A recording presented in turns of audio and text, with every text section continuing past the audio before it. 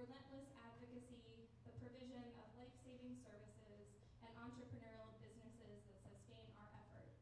So this bookstore is part of that entrepreneurial businesses that last thing. And the way that works is that every single thing here in this bookstore is donated to us, all of these books and movies and LPs, and the team of folks who help us out staffing all these events and all our work every day here in this bookstore is made up of volunteers, which is really wonderful, so we hope you'll give them a smile as you purchase books or beers or coffees from us tonight. There's a number of ways that you can get involved with Housing Works and support all of the work that we do. You can volunteer here at this bookstore. You can donate your old books or your old clothing to our thrift stores. You can also host events like tonight's.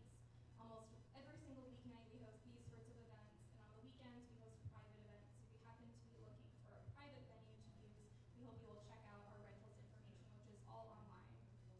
So you can keep in touch with us if you want to. You can head to our website at housingworks.org/events.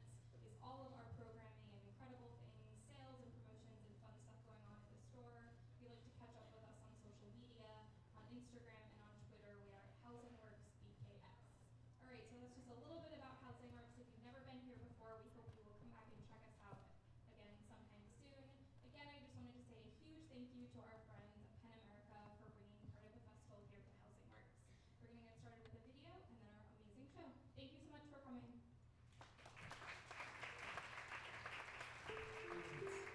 They're just words. In Turkey, President Erdogan uses words to describe journalists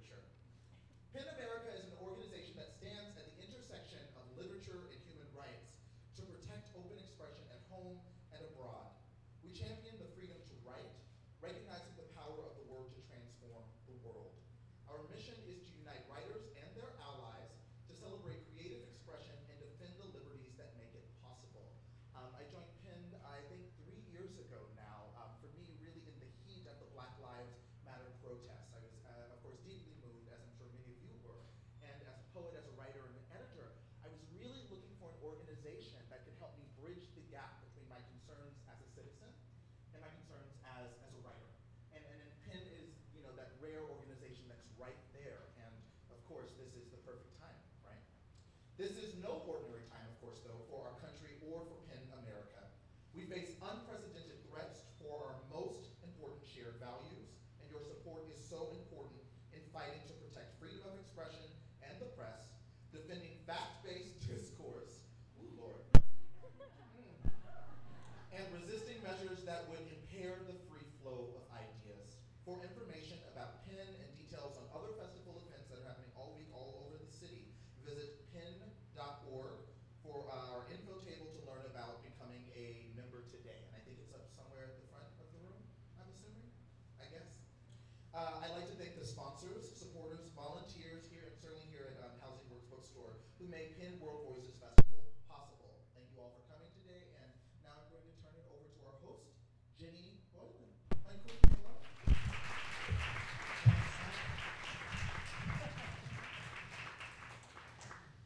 everybody. Hi. Hey, I'm Jenny Boylan. Welcome to this conversation about queer representation and media, featuring this amazing group of remarkable writers and human rights advocates. I do need to start the evening off with the sad news that Eileen Myles cannot join us in person this evening, and we are very sorry to miss her, and we're grateful for her work.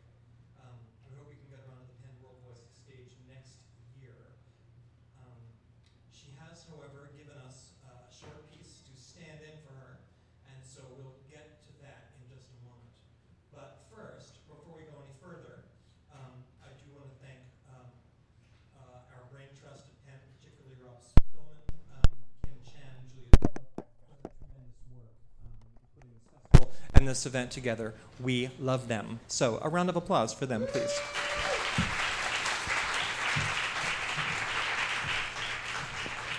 And also thanks to our hosts here at Housing Works and for the amazing and important work that they do as well.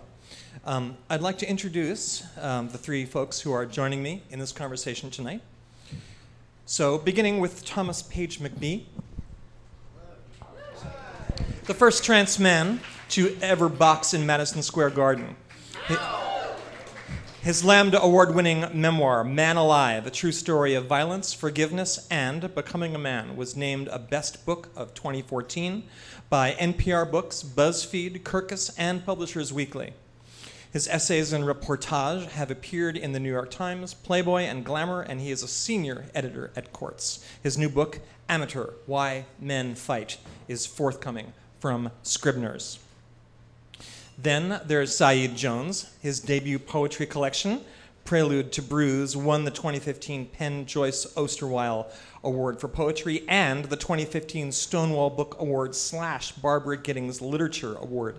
It was also a finalist for the 2015 National Book Critics Circle Award, the Lambda Literary Award, and the Publishing Triangle Award.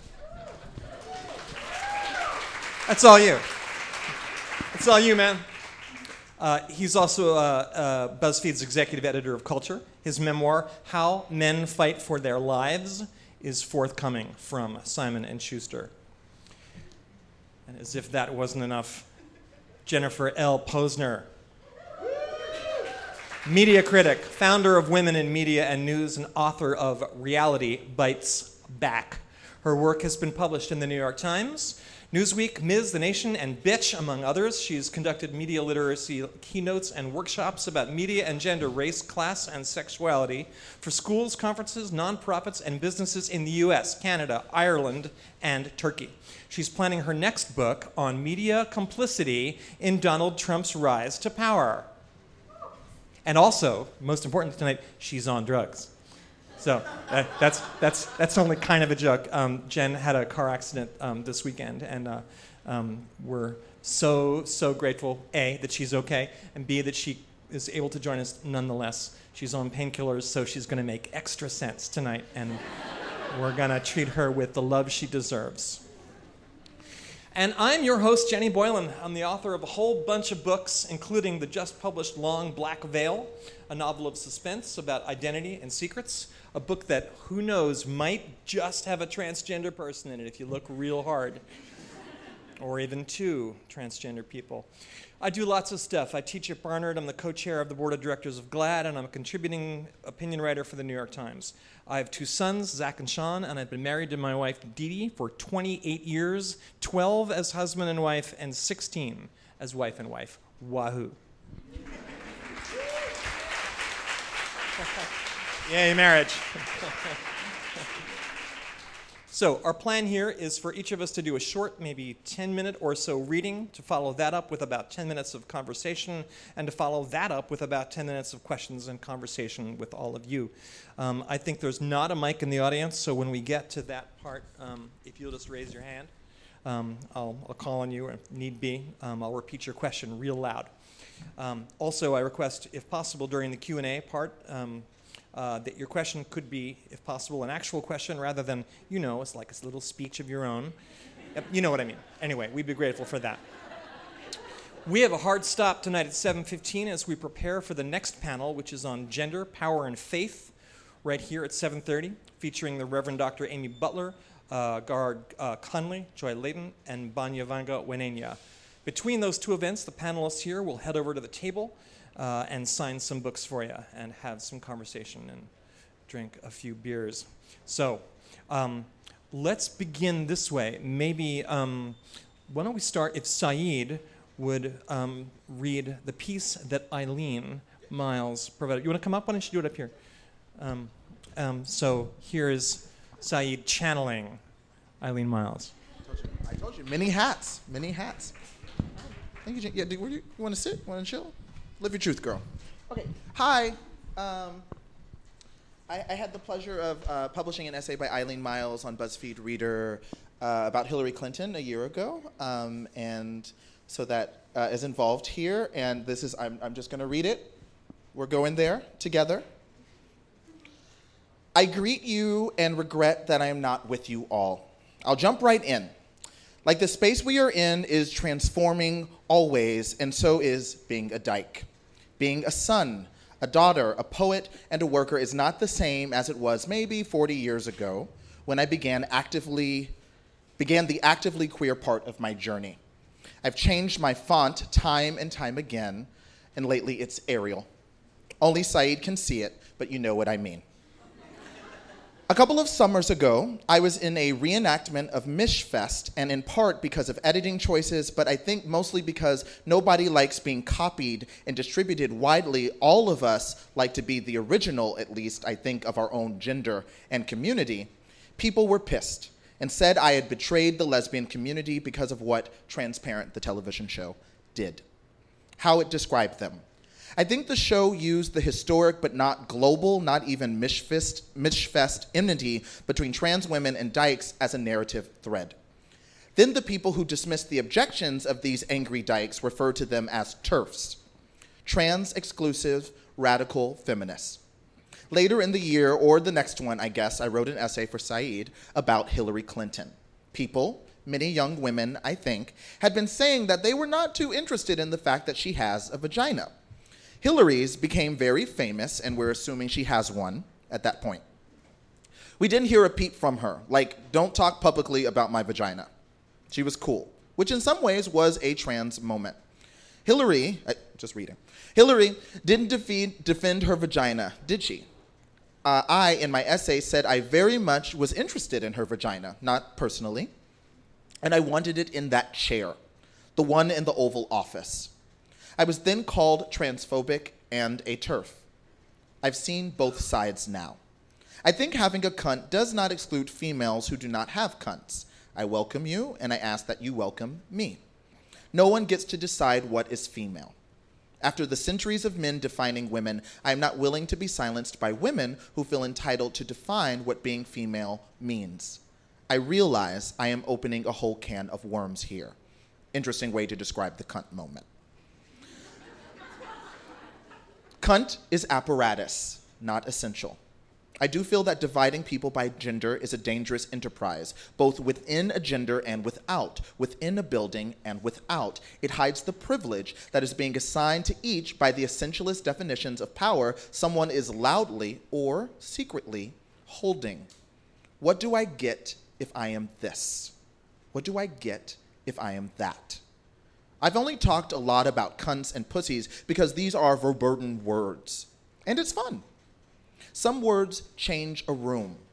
They are not membership cards, they are calling cards. You've got one too, a card, not a cunt. Name it or don't name it. All I want to say about gender and power and representation today, May 2nd, is that I don't like being copied either. Copied, then branded transphobic or TERF. I remain the gender of Eileen. Lately, after being uncomfortable with the sound of they as a pronoun, I began to request it. Because I realized that though I'm a butch dyke, I've never stopped identifying as a female, even though I've always wished to be a male, felt male, prayed to be male, and do think I am male, pretty much, very often. Someone who issues a driver's license does not have the right to say what I am. Someone who hands me a cup of coffee does not have the right to call me ma'am, though he has that capacity. He will also call me sir. I am powerless on so many levels, yet I will do what I can. I have supported the word lesbian through its unstylish turn since somewhere in the last 10 or 20 years, because it always gave me a place to go, a way to be, and an opportunity to love many times. I frequently felt other there, but so what else is new? Lesbian is like a shirt, and an especially important like a shirt, I don't need to store, but can simply keep meaning. I don't like to dump a word that's given me so much. People say, oh, she's anti-trans, or she's second wave, because I like to say I'm a lesbian, I'm a dyke. Genderqueer gave me a fresh way to hold my shift. They gave me that too. If you ask me my pronoun, I will say they, because it is a multiple. It is free and open and awkward as I am. I'm trans, she writes in all caps. I'm a woman and a man and a boy and a girl, a queer, a daughter and a son. I'm flaggy. Sad to be absent, and thanks for listening to me here. Eileen Myles.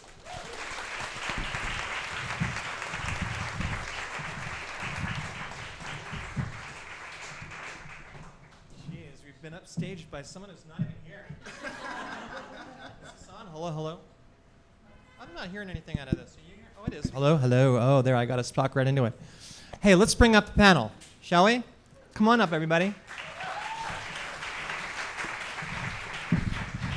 So here's Thomas Page McBee next to me. Saeed, we'll put you in the middle, and Jennifer is over there. And is there a switch? No, I think you just got to put your Hello. Get your face in there. Hi. All right, you want to? That was so cool. Thank you, Eileen, and thank you for channeling Eileen. I hope I did a good job. I hope I did. Yeah, it was fantastic. So let's do this. Maybe somewhere around 10 minutes or so, we'll hear from Thomas, then Jen, and then Saeed, and then back to me, and then just a complete mosh pit. Okay, sound good? So here's Thomas Page McBee, a fighter and a champion. Well, thank you. I'm actually not a champion. I lost my fight, but... Oh, sorry. That's all right. I feel like a champion inside. So I sort of debated what to read to you guys that would fit with this panel, and I just decided to read a few minutes from my book that I'm working on. I'm sure my editor is going to be thrilled because I'm sure this will be completely rewritten later, but, you know, it's a process, right? And that's queer. So this is just a few minutes from the introduction, and it's 6 months before my fight, and the book is about... It's a book about masculinity, and I'm trans, so I'm trying to take on masculinity from the position where I'm standing, and I'm doing that because I feel like I've not really seen people engage very deeply with what makes a man beyond the questions we're sort of all familiar with, and I think men have a gender, and making it visible to all of us is probably a crucial point in stopping some of the violence that comes out of the shame and honor associated with masculinity. So that's the point of the book. It's about the fight in a lot of ways and a lot of other things, and here's the introduction. So it's 6 months before the fight. I wouldn't call it running away exactly, but I was walking very fast. My pursuer, a big biceps Jersey guy in a white t-shirt, chased me down my own block on the Lower East Side while accusing me hoarsely of taking a picture of his car. I was 34 and just growing into my beard. I had been a man for 4 years. In that time, I'd injected testosterone in alternating thighs every week. In that time, as my body bloomed into a magical, hairy flower, and even as I found genuine joy in its changing topography, I lost all coordinates. I tried to rechart the territory. The women crossing the other side of the street, the friends who began to offer handshakes instead of hugs, the bros and mans and brothers and dudes, the sudden authority my dropped voice commanded, the gnarly smells of locker rooms and bathrooms, the stricken, pregnant pauses of first dates which ballooned as I realized that I was meant to do something, but I had no idea what. "Hey," the guy yelled on Orchard, "asshole." I had no idea what I'd done to provoke him, only that he was the last in a string of men that summer set on fighting me. I continued my fast walk, feeling steely. If he thought I was scared, he'd misread me. I'd stopped feeling fear when I'd watched my mom die. That was 6 months ago. She'd gone to the ER after a fall because her nose wouldn't stop bleeding, and then her life just collapsed in on itself. Her death was a string of humiliations. The doctors in the ER lecturing her about her failing liver until she cried, the horrible Medicaid nursing home with the patients parked for hours in the hallway, the ammonia in her scientist's brain, the fact that she could not donate a single pickled organ despite checking that donor box at the DMV all her life, the ICU where we had to cover ourselves to get close to her, how it fell on us, her kids, to tell her that she would die and soon, her hyperventilation into a near coma as a result, how I didn't really get to say goodbye. Now I stared at this red-faced idiot on Orchard Street, doing a little bit of calculus in my head. That's where the trouble started. If I was honest, I too was looking for a fight. I wanted to hit him, and I didn't want to hit him, but if I were to hit him, I had no idea how. Fights were a new feature in my life, a public opportunity to show protest, unlike sobbing, which I did quite a bit of, but always alone. Crying in this body felt private and useless and overwhelming in a way that it hadn't before. After keeping up a relentless optimism in the face of childhood abuse and a traumatic near-death mugging in Oakland when I was 29, after waking up one day alone in New York City 2 years into my transition, broke, transformed, with muscles sprouting up and down my body and hand tattoos I'd barely remembered getting, bleeding ink onto my bed, after I nosed out the grittiest beauty and every harrowing second of it, it was my mother's sudden death that undid me. The universe felt like a malevolent force, and I, so small a person, in it. I don't know why, but it made me want to get punched in the face. The opportunities were certainly plentiful. I'd been stared at in bars, confronted by an enraged cyclist whose spittled mouth was so close to mine we could have kissed, and pointedly muscled off sidewalks up and down Manhattan. That day on Orchard Street, after he chased me down the block, I halted, turned to face the guy, and asked him what exactly he wanted. He pointed back at his car, a bright red Mercedes. "You took a picture of my fucking car," he said, again, his face red with rage. We stared at each other. "I was taking a photo of the restaurant in front of your car," I answered, hating my placating tone. "I want to take my girlfriend on a date there." "I saw the flash," he said, as if catching me in a lie. No, it's real. No. "You saw the flash bounce off the window," I answered, trying to sound as menacing as he did, trying to limit my vocal range, trying to not add an upward lilt to the end of my thought. I'd learned to walk with square-shouldered confidence through dumb practice, just as I trained myself to limit exclamation points in my correspondence. I'd accepted these prices of admission at first, but lately, every day felt like a struggle against a bad translation. What had happened to me? I was a hologram of a man, this beard and muscle now just a blur of a man in passing. He clotheslined me as I attempted to shift directions, his meaty arm stretching out across the length of my chest scars, matching with odd precision the reminder of the technology that allowed me this moment, this rich reward of being in the right body, and finally being myself. I could smell on his breath. I could smell mint on his breath. "Give me your phone," he said, emphasizing each word. Jersey and I both waited for me to do something. He had 75 pounds and 5 inches on me. He looked wild in his leather jacket, his face unshaved, telegraphing the kind of masculinity that I knew, that I could smell, compensated from some deep maw of insecurity. It was hard to tell, as it always is, if he was the kid who got bullied or the bully himself. Fuck it, I thought, full of holy rage, tempted in broad daylight to risk my whole body, as men often do, to prove my right to exist in it. I curled my fist, and then some higher part of my brain clicked on, and I asked myself why, if I was so desperate to not be a cliche, was I being such a cliche? I'll leave it there. Wow. Thank you, Thomas.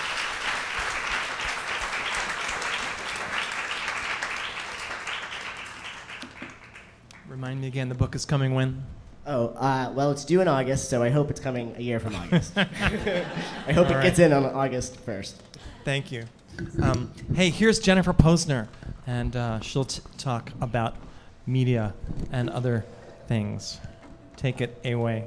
I will in 1 second. Oh, she's on, what are you, on Facebook now? What are you doing? No, I'm just kidding. reading my notes.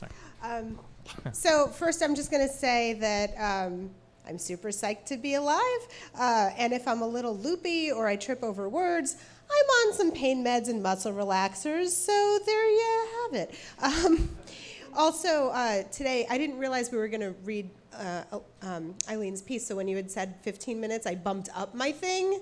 So I'm going to try to get it down to the 10 that it was before, but I don't remember, and being on the meds, I don't necessarily...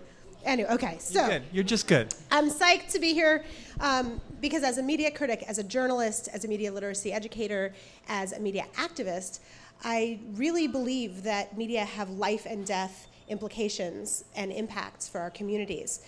So in my book, Reality Bites Back, that's about how reality TV functions as backlash against gender and racial justice. And because we have the brilliant Jenny Boylan as our moderator, I'd love to talk in the Q&A, if you're interested, about some of the issues in reality TV and queer representation, and how Jenny's incredible intervention with I Am Kate created what should have, what by all rights would have been one of the most exploitative pieces of Drek on television, and created it into a really subversive cultural moment that had never been seen before on corporate media. So I'm happy to talk about that with you, or not, as you wish, or any other issues around representation in other forms of media, but in the Q&A. But for now, I want to talk specifically about news media and how coverage can be deeply detrimental to the human rights and safety of queer people and of other marginalized communities. So first off, trigger warning, because this isn't going to be the usual fun thing. I usually like to be funny in talks, and this is going to be really dark. I just want you to prepare yourself for some dark shit. So show of hands, who here has heard of Matthew Shepard? Okay, that's what I thought. Almost all of us. Now, show of hands, who here has heard of Sakia Gunn? 1, 2, I see only a couple of hands. And that's exactly what I expected. If you can show the picture of Sakia and then pause on it, that would be great. So Sakia Gunn was a working class, gender nonconforming black lesbian. She was only 15 years old in 2003 when 2 men drove by and harassed her on the street and propositioned her and her friends, as so many of us get propositions on the street. But when she said no and she told them she was gay, they jumped out of the car and assaulted her and stabbed her to death on the street. And there's a reason that almost none of us have heard of Sakia. In the year after their respective murders, journalism professor Kim Pearson found that only 21 major newspaper stories were written about Sakia's murder, compared to 735 major newspaper stories on the murder of Matthew Shepard, who was a white, gay, upper-middle-class young man in Wyoming in 1998. And in fact, full news coverage of Shepard's murder netted even far more than that, thousands of stories, because Pearson didn't include TV and radio or minor newspapers in her coverage. So massive media outrage, which was as it should have been, turns Matthew Shepard's name into a national rallying cry against anti-gay hate crimes, leading to some positive public policy changes and advances in gay rights, in particular, a 2009 National Hate Crimes Act partially in his name, showing the substantive good that muckraking solid journalism can do, the words that we all heard about as in the opening introduction Penn video.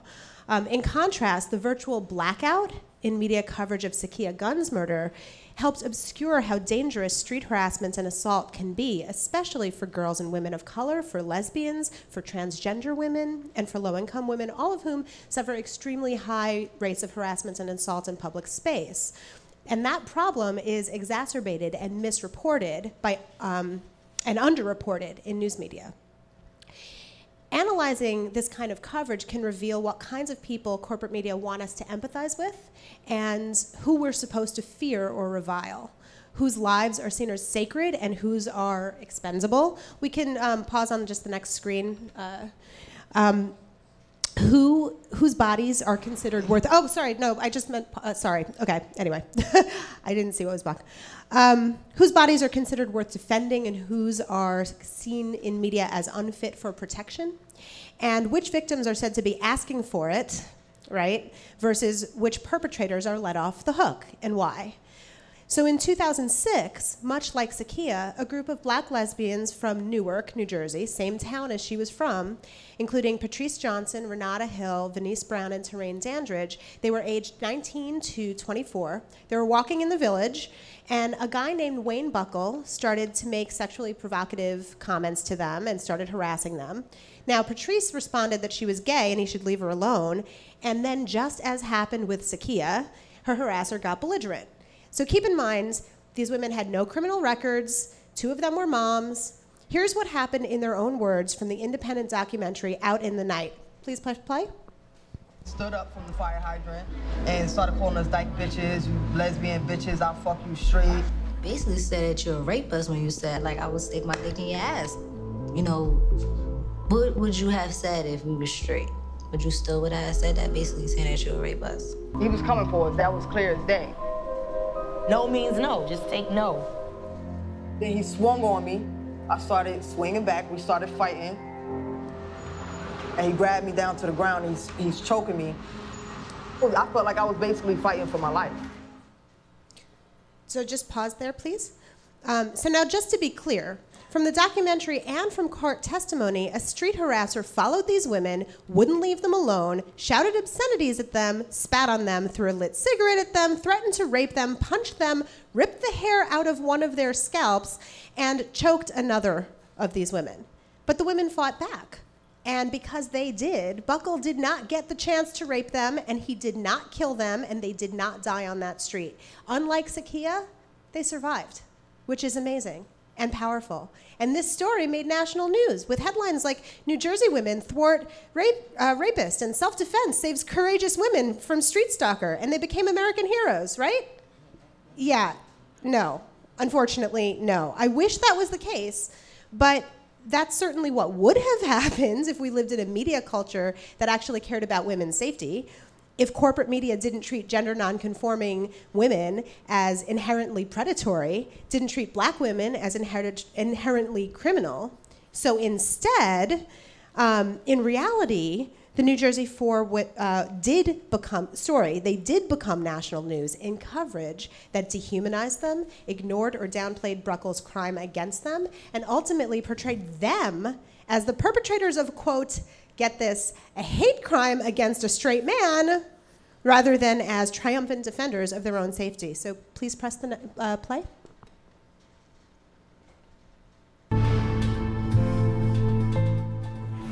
They were a pack of lesbians who jumped this guy and almost killed him. He was attacked by a group of women yesterday in Manhattan. Police say the man made a comment, allegedly, to one of the women. He was attacked because he was a straight man. Just a real nasty gang assault. What was this fight about? Why did we even have this fight? The media doesn't tell the whole story. It's called gay bashing, but they won't call it that. So please press pause. So now, this is where an intersectional analysis of news media is crucial, right? Because corporate journalism did not recognize these women as the victims of street harassment or assault. Why? Because biases regarding sexuality, gender, race, class, they resulted in this inflammatory news coverage, contributing to a widespread zeal, especially throughout the city, but even it became national news, a zeal for vengeance against the New Jersey Four. They, based on this news coverage, were arrested and charged, and Buckle wasn't. Please press play and just really quickly pause after when we get to the next one more screen. Okay, pause, please. So, tabloid headlines like lesbian wolf pack guilty and girls gone wilding, etc., dehumanize these women, equating them with animals. Even quote-unquote respectable news outlets got it so wrong, like the New York Times headline, quote, "Man is stabbed in attack after admiring a stranger." Admiring, right? Feel free to feel sorry for poor, well-intentioned Wayne Buckle. All he was trying to do was admire a stranger by threatening to rape her and pulling her hair out of her friend's head. But yeah, he was so admiring. And the Times forgot to mention that part, but they also, the words of the story, the lead in journalistic parlance, was extremely telling. It started with, "It all began harmlessly." It didn't get better from there, by the way. The entire Times piece was told from Buckle's perspective. Not one of the women harassed was quoted. The piece ended by quoting Buckle saying, quote, "It's not a crime to say hello to a human being." Now, if only media treated certain women and certain queer people and certain people of color as fully human, right? But in part because of that guilty from the get-go tone of news coverage, Venice, Terrain, Patrice, and Renata were sentenced among them to between 3.5 to 11 years in prison. By the time the story made it to cable news, the New Jersey Four had become the poster girls for supposed deviant gay gang violence. So as you listen to this next clip from the now happily departed O'Reilly Factor, woohoo! Do we want to pour one out for Bill O'Reilly? No, I didn't think so. I want you to keep in mind, if you can play the next image, pause that there, please. If you can keep in mind a few key media literacy questions when you watch the next clip. One, is any actual evidence being offered, or are wild stereotypes being presented as fact? Two, does the B-roll footage, meaning the background video, does it match the content of the story? And three, did I say B or three? Whatever, I'm on drugs. How might the framing of the story, change if the subjects of the story had a different race or sexuality or gender? So now please press play. Back at the book segment tonight, 29-year-old Wayne Buckle was attacked by a lesbian gang here in New York City last August. 4 of the women received prison sentences. In Tennessee, authorities say a lesbian gang called GTO, Gays Taking Over, are involved in raping young girls. And in Philadelphia, a lesbian gang called DTO, Dykes Taking Over, are allegedly terrorizing people as well.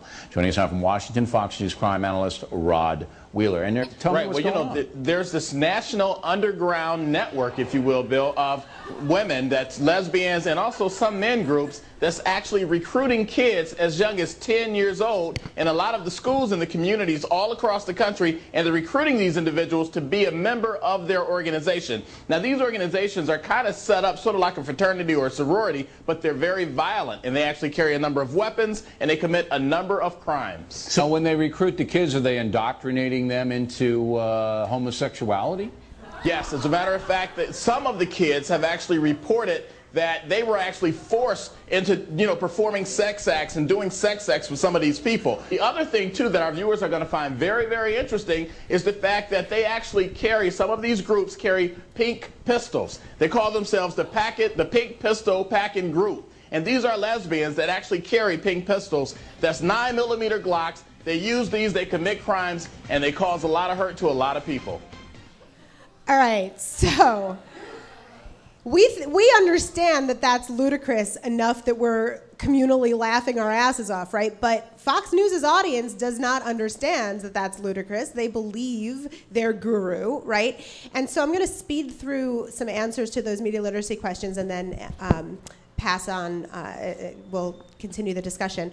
But first, remember those questions I asked. 1, 0 evidence was presented in that segment. So when you're evaluating media, one of the core media literacy tools you have is to figure out what is fact and what is fiction, right? 0 evidence was referenced. As it so often happens in cable news, extreme stereotypes and biases were packaged as facts by the only source for that story, Rod Wheeler, who was a Fox News analyst on the network's payroll, a pundit but a regular in-house paid for his opinions guy. And it turns out Wheeler plucked his claims out of thin air. According to follow-up reporting by the Southern Poverty Law Center, see, I actually cite my sources. Wheeler was unable to name a single law enforcement agency or officer or police report or media account or any credible source to verify his sensationalistic fever dream about a national epidemic of lesbian gangs rampaging across America, raping your daughters, Fox News daughters. And those cute Glocks that he mentions, those little pink pistols, well, there is an organization called the Pink Pistols, but they're not a gang. They're an NRA-friendly organization. They're a lesbian and gay firearms group, basically. The second media literacy question, the B-roll, the footage that was used, wasn't of lesbian gangs. It was lifted from YouTube of girls fighting over a guy. So they weren't even lesbians, no less a gang. And finally, as for the framing of the story, it's really hard to imagine. Remember, I was asking, how would the story be framed if subjects had a different positionality or identity? It's hard to imagine a piece about hazing violence among white sorority sisters being packaged as a lesbian gang, right? Or O'Reilly, but because O'Reilly, like the rest of corporate press, branded the New Jersey Four a lesbian gang primarily because they were black. That they were also gay gave Fox News an excuse to stoke their audience's fears about a salacious sort of gay boogie woman out to recruit your kids fear among their audience. So I was going to close with some stuff about making media accountable, but we can talk about that later if you're interested. Thank you. Thank you, Jen Pozner.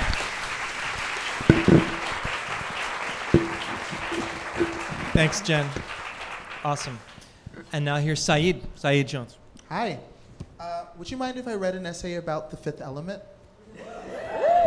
Okay, so The Fifth Element is one of my favorite films. And so when I thought about queer representation in media, to give a preface of why, what I thought about is depending on where you are on the power continuum. So basically, if you are not a wealthy, cisgender, straight, white man in America, right, the rest of us on this continuum, right, there's a lack, right? We don't see ourselves at often, or at all, or accurately, or in a multifaceted, interesting way, right? And so I think when you're coming from a lack, whether you're a black kid like me who grew up in the suburbs of North Texas, go Louisville High School fighting farmers,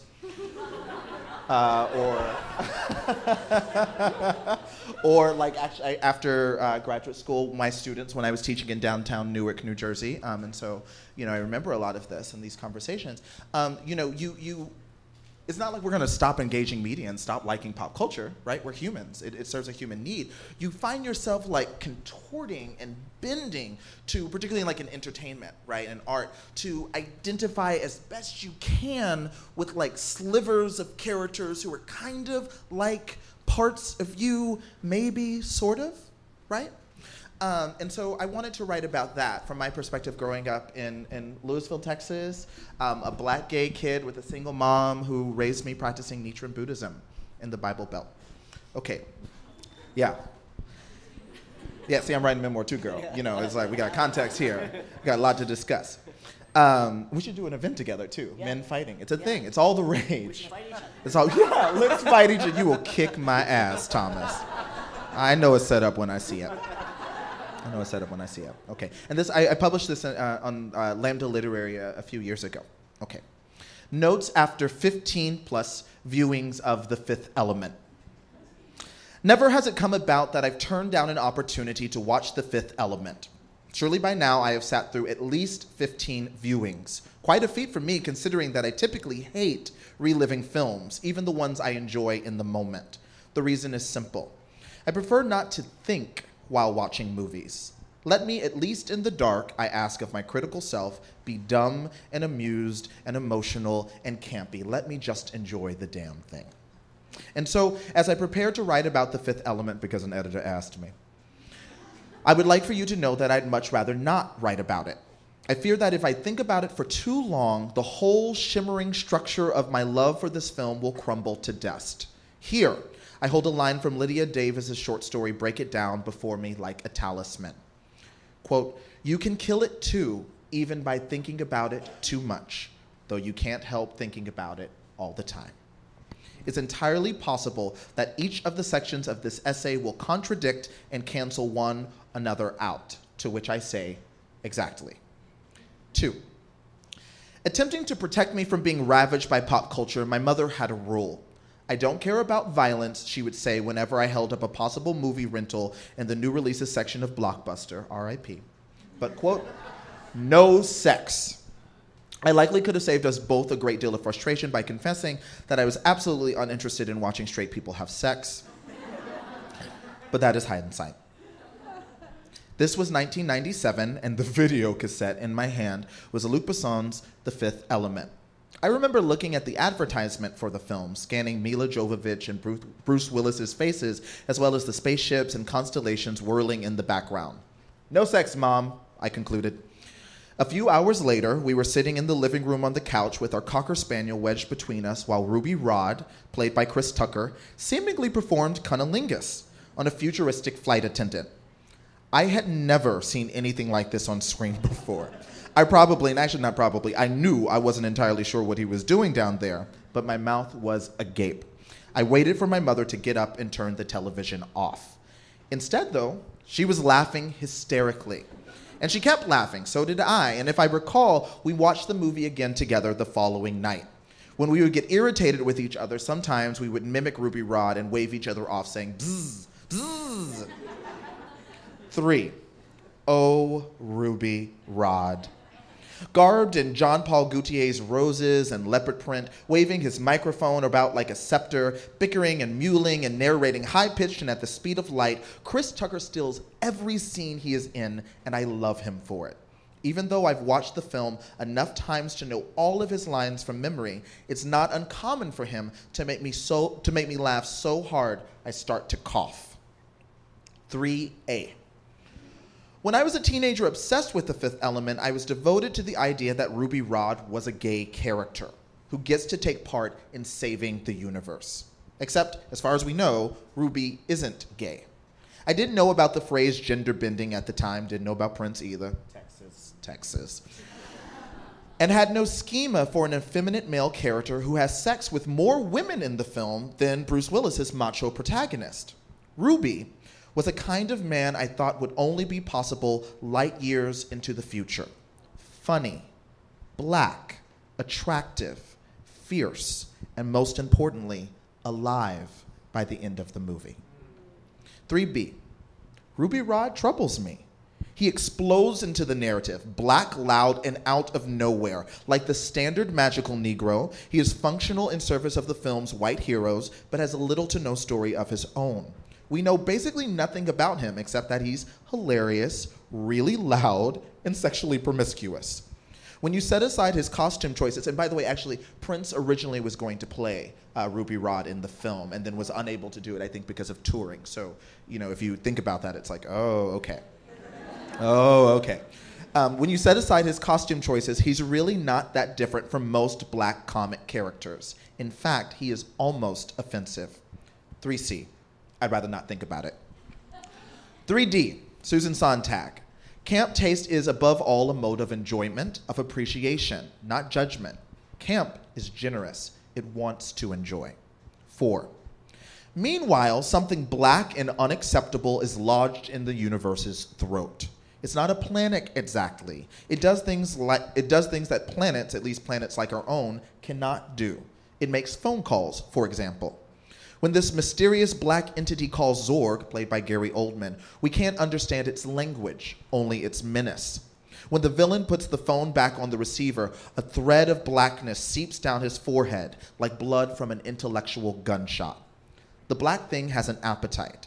The military fires the most powerful nuclear missiles in its arsenal at the black thing, and the blackness expands, swallows the warships whole, and keeps expanding.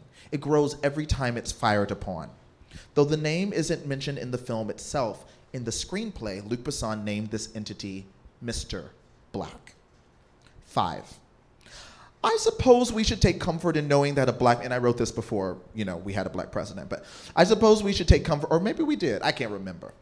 I suppose we should take comfort in knowing that a black man will eventually become president of the universe. But that's neither here nor there. 6. Let's have a moment for Diva Plava Laguna, or as she's most often referred to, the blue alien opera diva, my queen. Everything about her scene electrifies me. The futuristic remix of the mad scene from Luca de L'Amour, I'm saying it right, is brilliant, as is the way Luc Besson splices the diva's performance with Lilo, the hero's fight sequence. The diva has as much control over her audience as Lilo does over the group of aliens she's fighting. They were made for this moment. 6A. The scene ends with Lilo hiding in an air conditioning duct, curled in the fetal position, crying. I suppose being shot at by a machine gun is a bit stressful, but her sudden shift from fighting off literally 20 aliens at once to crying and screaming for help is a bit odd. It's more than a bit odd, actually. I'm inclined to think that it is a narrative compromise. A science fiction film can only have a strong female heroine, but only if she's incredibly vulnerable. She needs a man. She needs love. As indicated by the film's climax, she literally can't function without Bruce Willis's character loving her. 6B. The first time we see Lilo, she's literally an object created by a room full of male scientists. While she's seemingly unconscious, the general tries to take a picture of her nearly naked body, quote, for the archives. Her physical perfection is highlighted by her now iconic bandage costume and reiterated not once but twice when she strips down in front of male characters in service of more jokes about her being perfect. 6C.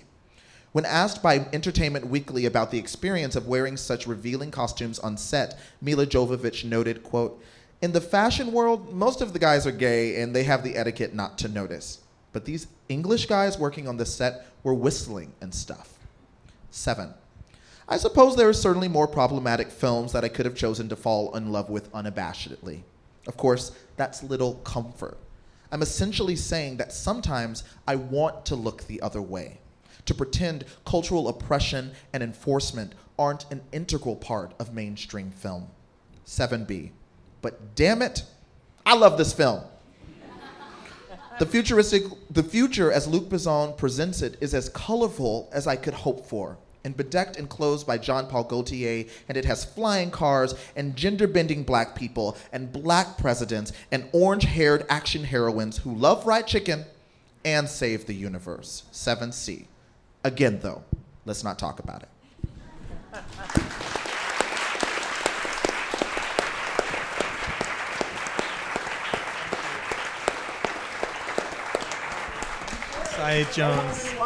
Saeed Jones. All right, my turn. This one's going to be short. I wrote this piece back in February, and it's funny. Somebody accused me of not actually being the author because it's so angry. And I said, what, I can't be angry? They said, Jenny, have you seen yourself on television? And I mean, I don't know. Actually, we could have a conversation about the Jenner show. I guess I was the angry person on the Jenner show too. So, but I always think it was BuzzFeed did a piece a few years ago on, there's like a listicle of the 10 transgender memoirists and a little description of each one. And the good news was that I was. That was you? That was you? I didn't write it. Okay. So the good news is that I was number one, okay. But the description was, yes, Jenny Boylan, this is the book to give your mom. And I thought, I'd rather be number 5 and have it, get your mom angry. But so, I wrote this piece. There was a week when the New York Times had one of those think pieces about how maybe transgender women aren't really women. Actually, if you think about it, said the cisgender woman who didn't know any transgender people. And then there was also one the same weekend by I think it was some famous feminist over in the Times of London had a similar piece. Maybe you remember these pieces. They were mid-February. And then it was also the same week that our friend Milo was on the Bill Maher show. And Bill and Milo, who had so much separating them, managed to find a certain unity in agreeing that transgender women were worthy of ridicule. And so, a lot of people ask me, well, aren't you gonna push back? Aren't you gonna want to write one of those kind of nice Jenny Boylan pieces where you very politely say, oh, well, actually, we really are nice people if you get to know. And I said, no, I'm not gonna do that. And I just took this long walk, and I came home, and I literally sat down and I wrote this. Instead of sending it to the Times or the Post or one of my other usual places, I just put it up on Medium, which is just kind of my way of saying fuck you. So here's this piece, which I really did write. And it's called "I'm All Done." I might have to put these glasses on too while I read this, which between the hair and these glasses make me look a little bit like a combination of Walter Cronkite and Chewbacca, which is good, right? That's the way. Some of you are like, who's Walter Cronkite? I call this Chewbunkite. So, all right, here it is. I'm all done. Another week, another clever think piece by someone who feels it does the world a real service to explain why transgender people aren't who they say they are, or aren't entitled to the same fundamental kindness and decency you'd accord any other soul, or who have yet another brand new, crazy-ass theory about why their own fears and ignorance about us really can be forgiven. This week sees a major essay in a major publication by a woman who has it out for me and people like me. A hugely popular TV comedian's talk show features a guest by someone who allows us how what precious, endangered trans children actually deserve is scorn and laughter. No, I'm not going to post the links. I used to engage with these screeds patiently, one by one, countering their arguments, explaining with Trans 101 Living Color exactly how much more complex gender is than they might have at first expected. I used to parse the differences between transsexual people and genderqueer people and drag queens and kings and crossdressers and gender nonconforming persons of every stripe. I figured it'd be helpful for people to understand the wide diversity of our community, to understand that the many different ways there are of being trans is actually one of our strengths. And okay, so I still do believe it's helpful sometimes for people to know about the many different ways that there are of being us. That can be helpful sometimes.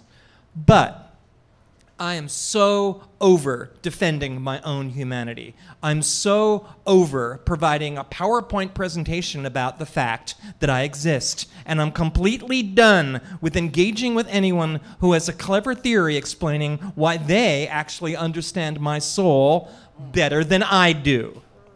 To be blunt, if your crazy-ass theory of the world doesn't ease the suffering of people whom you do not understand, maybe what you actually need is a new theory. Look, I'm going to continue to do all the work I've been doing these last 15 years, talking about identity and story and love. I'm going to try to support other people in the community whose work I admire or find that work challenging or engaging. But in creative writing circles, we have a saying, show, don't tell. In writing, that means a scene with dialogue and texture and character. That is much more convincing than narration, explaining, and lecturing. And it strikes me that maybe this is true of our movement as well.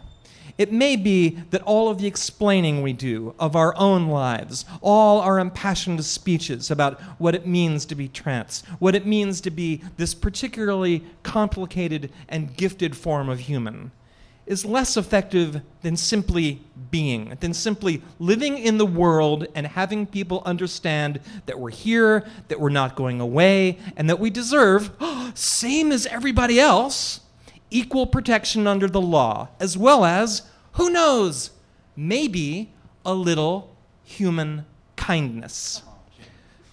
So the next time another one of these clever screeds appears in print and someone asks me to provide the counterpoint, I'll gently stand down. You want to know how I'd refute them? Look at me. I refute them by living. I refute them by celebrating this life. I refute them every day by getting up and stepping out into the world and by refusing to be defined by anyone or anything other than my own heart. We were warned. We were given an explanation. Nevertheless, what? What? What? We persisted! Thank you.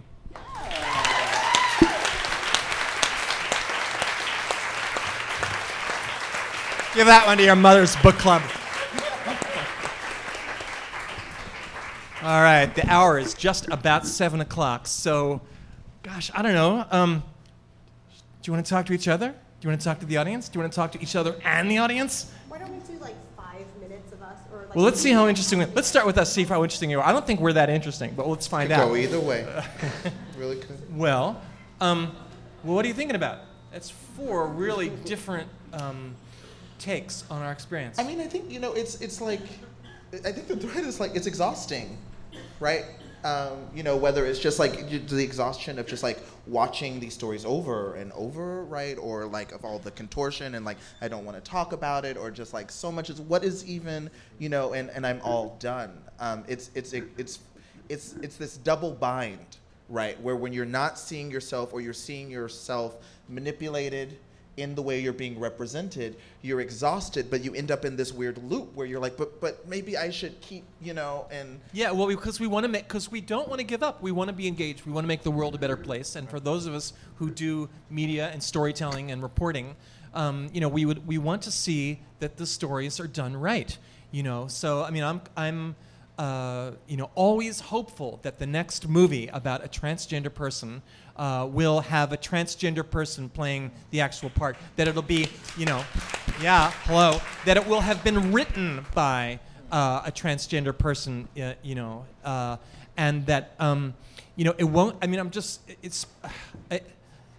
when I see things like Dallas Buyers Club and The Danish Girl and Reassignment and all the everything dating back to I don't even know what, Psycho and Dressed to Kill and Silence of the Lambs, and I see all of these straight cisgender people giving each other awards for pretending to be me and saluting my courage, and I'm like, well, you can salute my courage, but what you just did doesn't have anything to do with my life. So I want to be engaged and make all that better. And then there's some days where I'm just like, oh man, I think I'm gonna like take a Vicodin and watch Netflix. No, just kidding about the Vicodin. No, every day since the election, honey. I may have a lead on some Vicodin now after the crowd. Look at this. Penn World Voices Festival, bringing people together. Yes. Amen. But I think that what you're saying about wanting to make narratives better and more holistic and more authentic is incredibly important as an antidote to the exhaustion, right? So even though I probably contributed the most exhaustion to this discussion because that was like the only thing that needed a fucking trigger warning at the Penn Literary Festival tonight, I also feel like it's really, I want to say just really quickly 2 things that are sort of hopeful, right? One is that when I wrote my book about reality TV, I monitored and analyzed and transcribed every single episode of every single everything for like 10 years, from 2000 to 2010. And I saw almost no positive at all images of queer people in reality TV in mainstream network television shows, reality shows, and in any of the significant cable reality shows. Only a couple of the very sort of minor, you may not even have them on your channel, on your cable provider, may not have them, kind of documentary series were exceptions. There were really literally maybe 2 or 3 characters in 10 years that I could have pointed to that were positive, and there were a bunch that were negative, and the majority were invisible. There were just no images. But in the last few years, that has been changing. And that's been changing in news media as well. Right now we have, when Jenny and I first met in, what was the year your memoir came out? 03. In 03, when I interviewed her about She's Not There, which is a brilliant memoir. And we talked a lot in that Q&A about how news media up until that time were obsessed with the narrative of trans women being selfish, having no concern for their families. Yeah, that's what Oprah, bless her, Winfrey, turned in the middle of our interview and turned to her audience and says, "I don't know, ladies," turning to the audience, "don't you think it's just selfish to like turn yourself into a woman?" And everyone's like, "Yeah," and it was like the scene out of the British Parliament, "Yeah," and it was one of those things where, and I was so happy to be on that show because I do like Oprah, of course. I knew it would sell books, also, hello, and that my words would get to the the people that I wanted to get at them. But it was being seen through the lens of straight and cis experience, and that even now, if I publish a thing in the Times, I mention my wife, or I mention being trans, well, I have to figure out, if I'm telling a story about my family, how important is it for me to have to explain that I'm trans to a reader who's reading my stuff for the first time? And I really don't know, because sometimes I want to bring everybody in. I want to sing a "Come All Ye" and say, "Everybody, it's going to be good," because the world contains all of these diverse people, and just bring everybody into the love train. And another part of me thinks, it's all y'all's problem to catch up with me. Like, I'm not the trans TA of this country. It's like, please catch the fuck up. But that's the thing that I'm saying is hopeful, is that now the New York Times asks you to write sometimes about trans issues and other times about whatever else you want, right? And Janet Mock is getting a lot of media attention and creating her own narratives, and Laverne Cox is getting a lot of coverage, not only allowing her to not only star in Transparent, but sort of create narratives in news media too. And the editorial influence behind the scenes on I Am Kate, that, 10 years ago, they would not have been interested in having any editorial influence behind the scenes. Yeah. So I'm just saying that there's, as much as I've been super critical of corporate media my entire career. That's why I do what I do. But I feel like it is important to say at least a little bit that public pressure coordinated active public pressure does sometimes have an impact, just as all of us telling our own stories forcefully and repeatedly does have an impact. And it's slow, but it's possible and it's changing. Yeah, agreed. I wanted to ask Thomas on the same question about weariness. I mean, so you've got you might be the least weary of all of us, because you're like finishing the book that's on the runway. But tell us how you feel about this. Do you feel? Yeah. Do you want to engage? I was just thinking. Well, I was thinking when everyone else was talking, because I try to not talk when other people are talking as a man on the stage. Those are the sorts of things I'm thinking about, and I think that those are the sorts of things we should all be thinking about. Men, I mean. I don't feel tired right now, because what is more tiring to me, I guess, than talking to other people about my gender is engaging with it myself. And I actually think we should all be doing a lot more of that. I think it'd be less exhausting for me if everybody... I don't think trans people are magical. We've been around since the beginning of time. We're just here like talking about ourselves, which is great. And I think the forwardness in the media of being able to come forward and engage these narratives and tell these stories and Saeed and I have been working together for a long time to try to make that happen. We're friends from a long way back, and it's amazing to see what's changing. But also, I think we all have a gender. To speak of gender specifically, we all have a race too. And I think the ability to just engage with that is like the work of being human, is to think about your body and space. And we would all be a lot better off if we all spent that time doing that. I think, weirdly, doing that for myself and just telling people about it isn't exhausting me, because I'm like, now your turn, you know? Like, let's just have this conversation and keep it going. And I kind of believe in people. I'm like, so far so good, I guess. Right. Well, in the spirit of, in that same spirit, let's engage with all of you kind souls who've been listening to us carrying on for the last hour. What can we do? What would you like to say or ask, or what do you want to know? What can we do? So I'm seeing right here in the front, in the row in the red. Yeah, I'm just wondering, because obviously I agree, that, especially with what you were just saying, Jennifer, about visibility progressing so rapidly, and in so many ways, especially for trans Americans in Panama.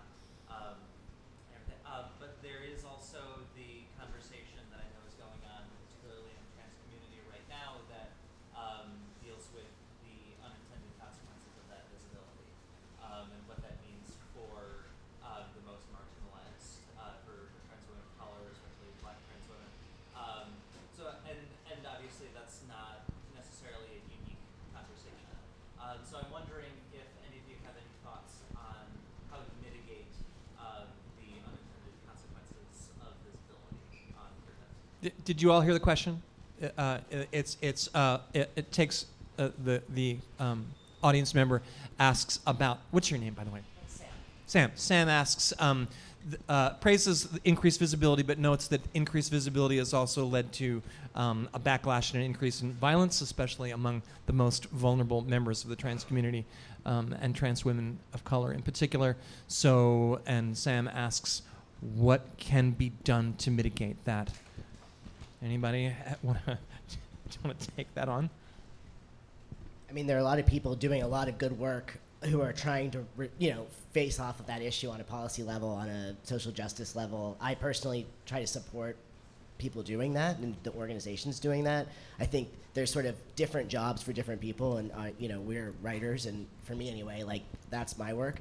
But there's a way that capitalizing on, there's something gross about certain people capitalizing on this without putting that money in some sort of redistribution of those funds in a way that will actually help the people who need the help the most.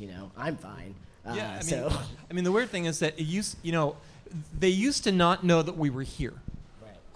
And when that was true, no one knew that they were supposed to hate us, And I could, my transition in 2003, in some ways, was easier than someone transitioning now, because especially in a little town, in a little state like Maine, where I just kind of went around and just kind of, went to the town clerk. Oh, could you change my ID here? Oh, thanks, Gladys. Yep, see you at the PTA. Bye.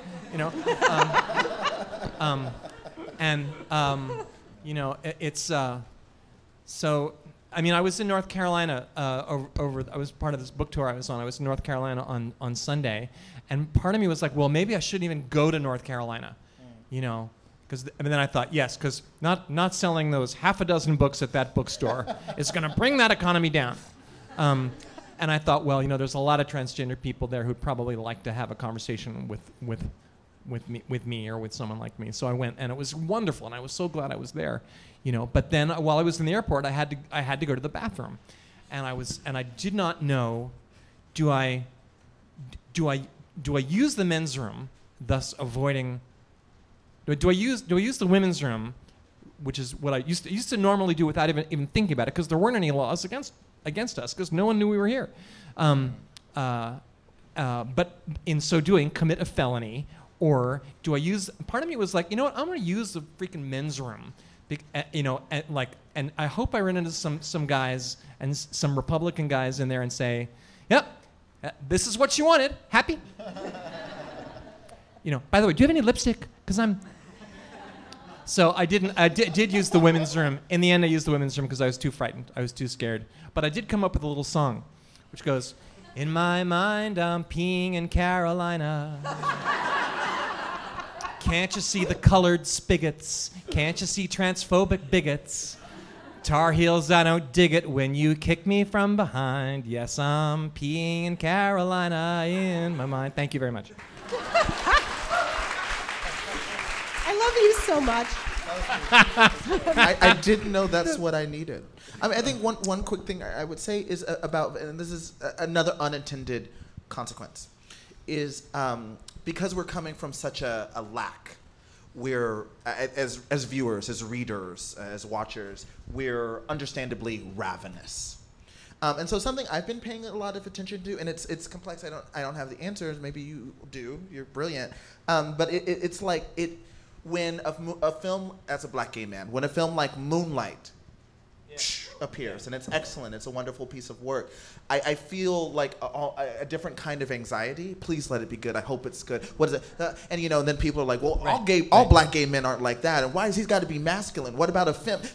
And all this, because we're ravenous. We're not just hungry, we're underfed, we're malnourished. And so this intense amount of pressure that I see as an editor, right, put on trans women of color like Janet Mock or Laverne. I mean, it's crazy. I'll have them do one thing with me at work, and then like every white gay man with an email address is like, can she come do this? And I'm sure you deal with this too. And I'm like, there are plenty of trans women and trans women of color and gender nonconform. They're not the only ones. Stop overdoing it. So that's something else to grapple with. You become visible, and then you're the one.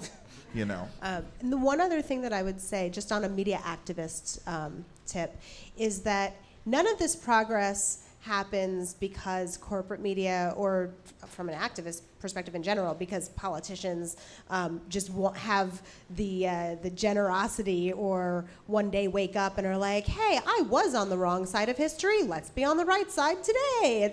It's much more about what does it cost them to not do right. So when you're talking about unintended consequences, like say all this coverage of the bathroom bills of the last couple of years, right? We need to be writing letters to the editor. Newspapers that still exist do actually read letters to the editor. Every time one person, if it's a regional readership that has, say they have 100,000 readers, they assume that one letter is representing maybe 1,000 people for people who just didn't have the time or inclination to write, but that's letters to the editor are seen as representing more. If it's a national outlet like the Times, they might think it's 10,000 people. We all need to be writing, we need to be tweeting at those editors who ran that garbage article, or that politician who has that garbage policy, and showing that there is mass public outrage around that kind of problematic coverage or policy. And the more we can get organizations on board, so whether it's, say, GLAAD or Color of Change or Women Action in the Media or any of the, if we can partner up with a campaign that's already trying to improve media coverage or trying to improve policy, that'll make individual action more collective and more potentially useful. Hear, hear. And another thing you can do is to support PEN. Yes. And the fight for freedom of expression worldwide. You can support the writers, these wonderful 3 writers, and Eileen Myles as well, my 4 wonderful panelists who joined me tonight, whose books are for sale to your left. And you can tell your own story, because all stories should be told, and not one story is not better than another. So we have a lot of work to do. You can examine your gender. And you can, and sorry, didn't mean to interrupt you. No, that's always mansplaining.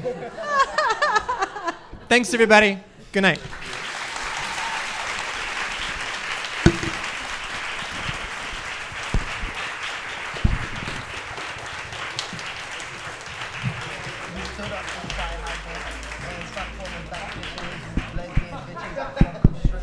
Everyone, I just want to mention that we do have another panel at 7:30 p.m. You are welcome and very encouraged to stay for it.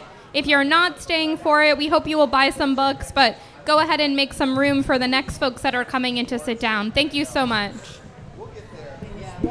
Yeah, do stick around. 15 minutes from now, gender, power, and faith with me and 4 more great panelists.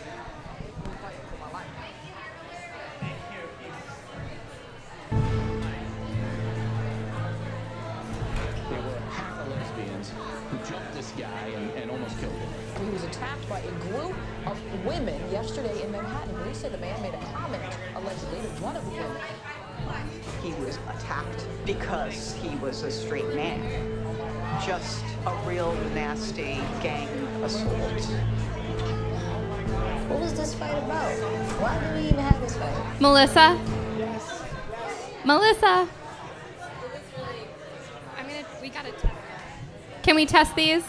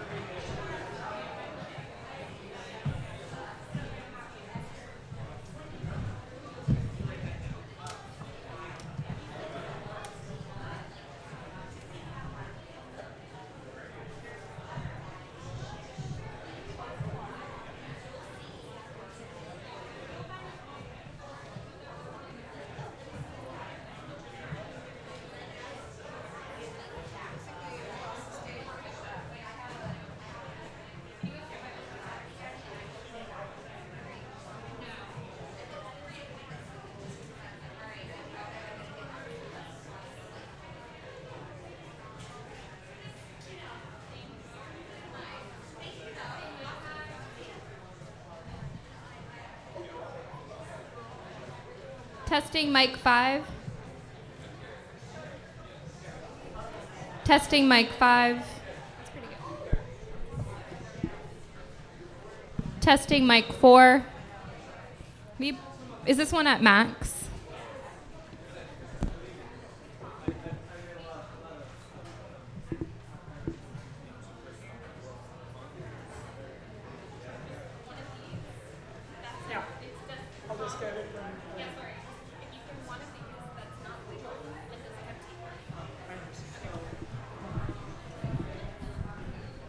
Testing mic 3.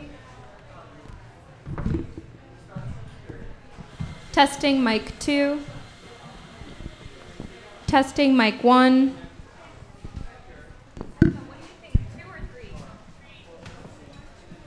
Is this louder or is this louder?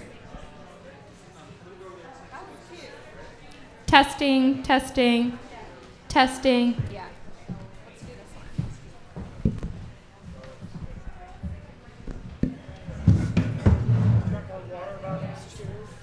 Let's see. It looks like that one is untouched. So, and we can just, I don't know what's going on there. It's unopened? Yeah. So 3 would be awesome. Okay, and glasses? Yeah.